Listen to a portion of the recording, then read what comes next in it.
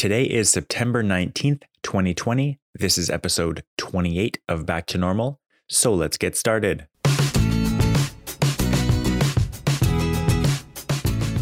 All right, today I am going to talk about a documentary that came out in the last week or two on Netflix. It's called The Social Dilemma. And honestly, this documentary has really given me a lot of motivation to continue to think and talk about social media. And I highly recommend it. This goes along with a lot of what I've thought over the last 2 years about social media and about algorithms, recommendations. So documentary basically focuses on the harm that social media networks and recommendation algorithms are doing to society. And basically talking about how this issue in particular is not a political left versus political right issue. The issue is about polarization and how no algorithm can really nail down what the truth is. And that's the important part. It doesn't matter if a particular news story or something like that agrees with your philosophy. It matters if it's true, and no computer, at least currently, can determine that. And there's no kind of financial incentive for companies, whether they be media organizations or whether they be social media networks. There's no incentive, financially or otherwise, for them to optimize for the truth. Instead, the goal seems to be optimizing for keeping people attached to their screens and attached to the apps that they're in. And so I have definitely experienced this over my, I think probably had 10 years or so on Facebook. And the idea that the next thing you see, the next thing that's recommended to you is definitely going to be something life-changing and super important that you just shouldn't miss. And I'm not saying it never is, because sometimes you see news that's really, really important to you. And sometimes you will see some of the updates you will see on a social media network like Facebook or something will be a friend sharing something really important. And so it feels like everything has that super importance. But the fact is that it just doesn't. And it's actually super easy and possible to opt out.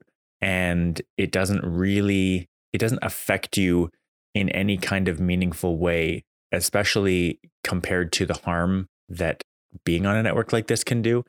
And the basic idea of the documentary is that there's incentive for any kind of algorithm that does things to recommend to continue to feed you things that are more and more extreme.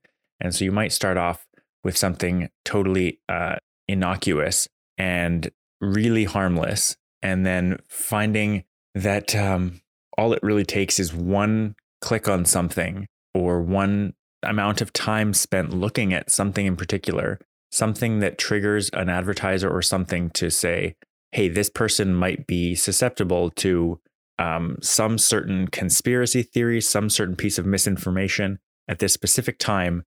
And it basically preys on our psychology in order to keep us on the site. And it's just a fascinating idea. And it's one that I've kind of been, I had been picking up on, so I haven't had a Facebook account for the social network part of Facebook for about 2 years now. It seems like it's been a really long time. I don't know the exact time I stopped. So I deleted all the little bits and things that connect you to Facebook. I actually deleted the entire account earlier this year, the entire Messenger and everything. I untied all the login with Facebook connections that I had. I untied every little bit, and it was hard because I'd actually done some development using the Facebook apps. So I had to untie these things. I had to create a specific developer account and move all the credentials over there. It was a big deal to actually do this.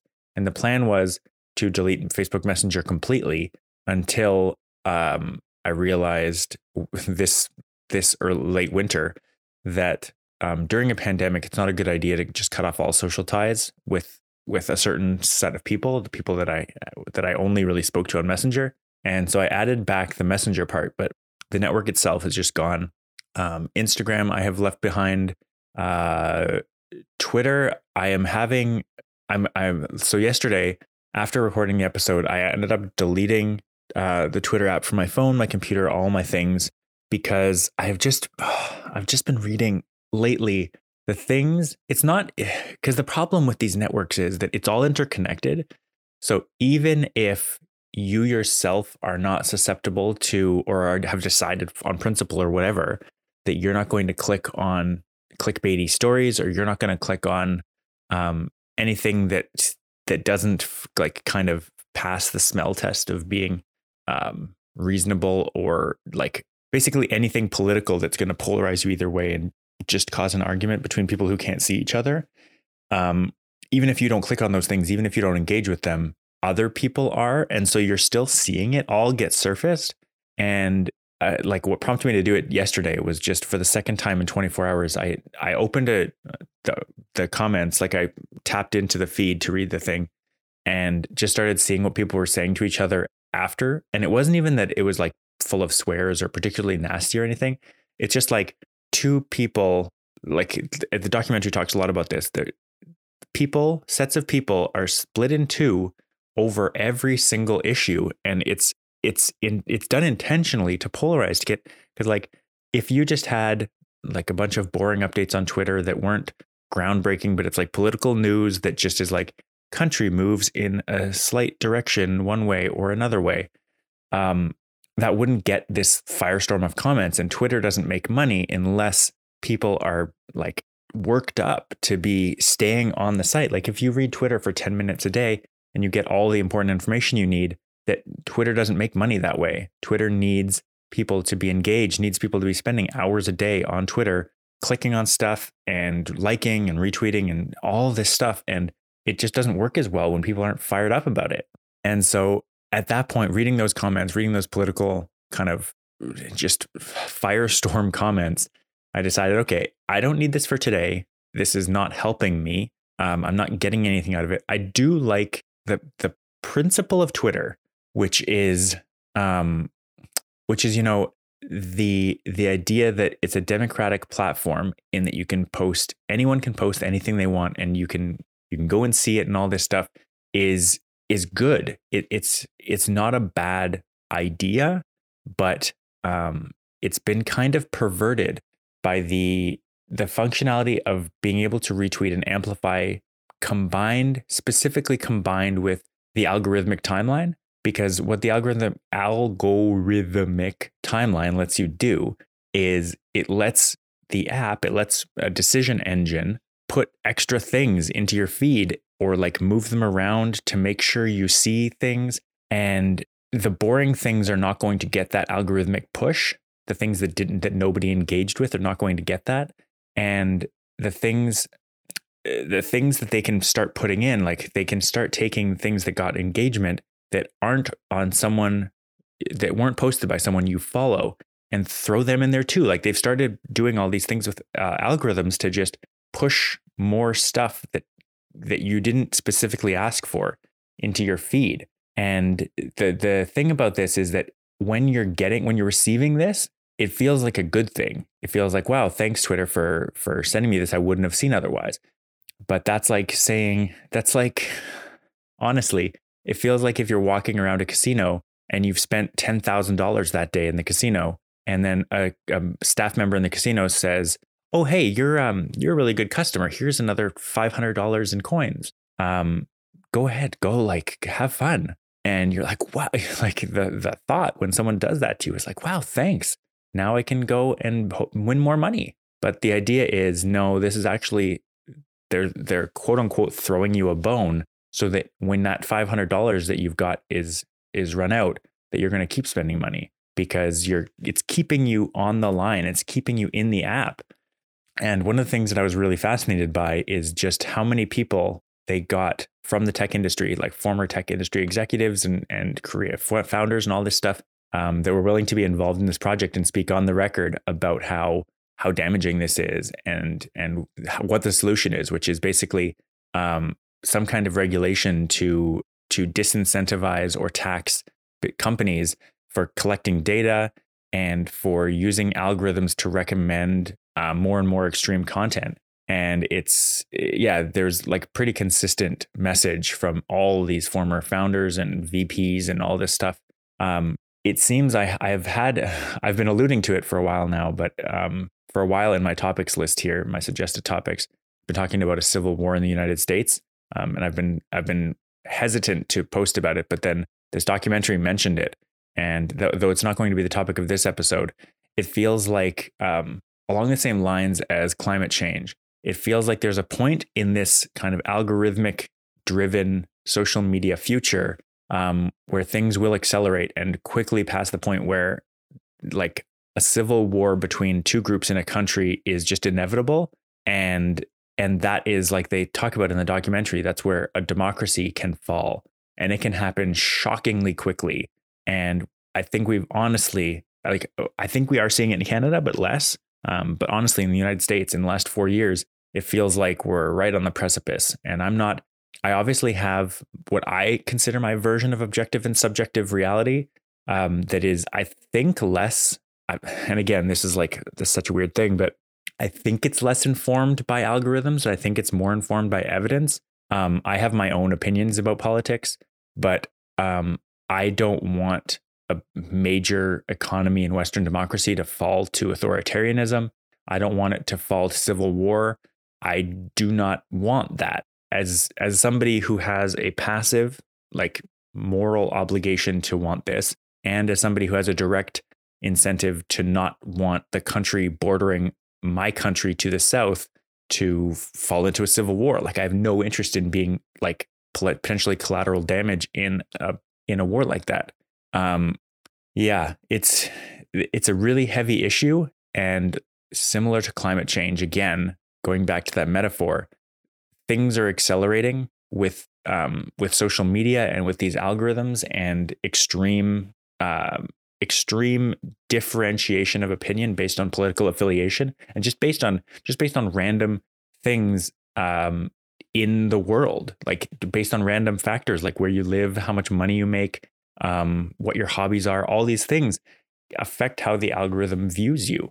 And like climate change, I think we might be closer to this point of no return than we realize. And we could potentially be honestly, there's an election going on in the States in November. And I genuinely think that it's going to be difficult to not end that in civil war.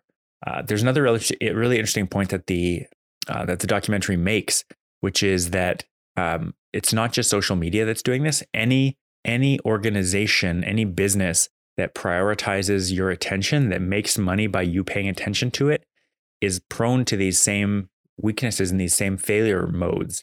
And so media organizations, news organizations are prone to the exact same thing. If you post or have a story about some kind of extreme thing, even if you're not necessarily taking a view on it, and that's honestly worse than anything, is not taking a side. Not the role objectively of journalism is to dig, find the truth, and tell the true story of what happened. And more and more and more recently, there's no value in that for them financially. And so they've just stopped. They don't present what they view as the truth oftentimes, especially if it's controversial, especially if it might cause 50% of their audience to just turn it off. They don't present the objective truth. And when they do present the objective truth, it's seen as partisan. And it's honestly terrifying. And it's one of the reasons that there's a lot of news networks and organizations that I just can't read or follow anymore. It's oftentimes I'll go on Twitter for news and I'll get the headline, again, thinking about what the source of the news is, why they're putting this in the news, what the framing, what the context is. And yeah, you have to be on guard because so many of the news stories you read today are politically motivated or designed to push a certain group of people in a certain direction with the way they're thinking about an issue. And honestly, it's kind of terrifying that there's so much around you that's just designed to keep your attention that it's really hard. Even obviously the coronavirus is a serious issue, but even then I've noticed that news organizations, media are posting about this or talking about it on the news constantly because it's based on such a primal fear. It's a health issue, all these things. They can just talk about it endlessly on the news. And they know you're going to keep watching because it affects your health. And it's like, even the incentives there are perverse, and like, it's damaging to just be thrown all this information. And like, anytime a study comes out in preprint that hasn't been peer reviewed yet, they just throw it on the news and say, hey, this is the latest study. And now it says that everything's fine and you can go outside again and stop wearing masks. And then the next day they come out and they'll say, oh, actually, masks were a really good idea. We should have been wearing masks this whole time. Why did you all take them off yesterday? And it's like, you told us to do that. And it's very frustrating. It's a very difficult time to figure out, to live in, to figure out what the objective truth is, because it's really hard to find. Like, it always has been, but there's so much more amplification of misinformation now compared to what there was before. And so the point of this documentary, the way they end it, is talking about how it's going to take a critical mass of people noticing that this is happening and doing something about it, taking some kind of critical action to tear themselves away from the algorithm, to tear themselves away from that addiction center, unless the government starts taking steps to regulate it.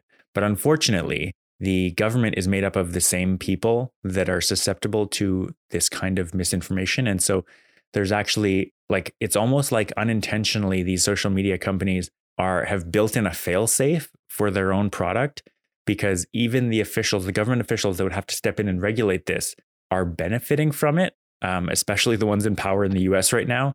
They're benefiting really hard from these social networks and the way that they can radicalize people and the way that they can polarize the opinion of people. And so there's no real incentive for them politically to do that, because if a bunch of people have their eyes opened to what the truth is, whatever that objective truth is, if 50% of your people are not currently believing the truth, if they're currently believing something that is misinformation, if you open all their eyes to that at the same time, you're going to lose a bunch of voters, no matter what happens. And so it's going to take some kind of principled stand for people to tear themselves away from this, look back at the big picture and say, even though this is helping me, it is dangerous and we should probably stop. And I need to be responsible to be the one to stop it. And yeah, tearing people saying we need to regulate these companies and regulate what they're allowed to do is probably not going to be good for a politician to suggest right now, because people love their social networks. But it is, but they don't realize it. It's like talking to a junkie and saying, we need to take away your drugs. They're bad for you. They're going to go, no, I need them. I physically need them. And so it's a really, really tough thing to do. But honestly, we have to do it. There's no way we get out of this without divesting ourselves of these algorithms and these recommendation engines. And I have so much more to say about this, but honestly, I'm just going to point you to this documentary. It's really great.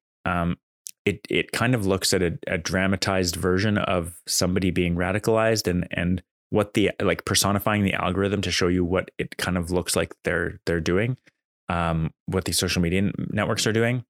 And I honestly think they could have gone further with what they did, but it's a very interesting documentary. It's not that long. It's an hour and a half or so. Hilariously enough, on the recommendation algorithm that Netflix has, it's number 3 in Canada. And so it seems, if these algorithms are actually reflecting the truth, that this is quite popular. So I do hope that other people will continue, because when I left Facebook, I was like, this is the reason why I'm doing it.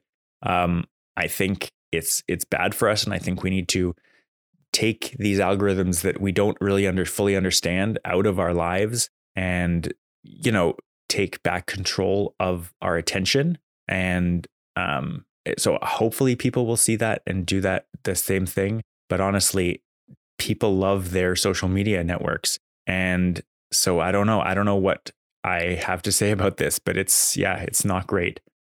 Basically, if something, be it a product, a social media network, a media organization, if they are financially incentivized to keep you paying attention through features that do that, then you're susceptible to it. And it's worth looking into. It's worth at least thinking about how you can make sure that you're not subject to these kinds of human weaknesses of psychology, and try to separate yourself from the algorithm. I'm going to leave it there for now. Like I said, I really encourage this. And if anybody has questions or comments about this, I would love to talk about it more. So anyways, you can follow me on Twitter at Rob Attrell. That's ATTRELL.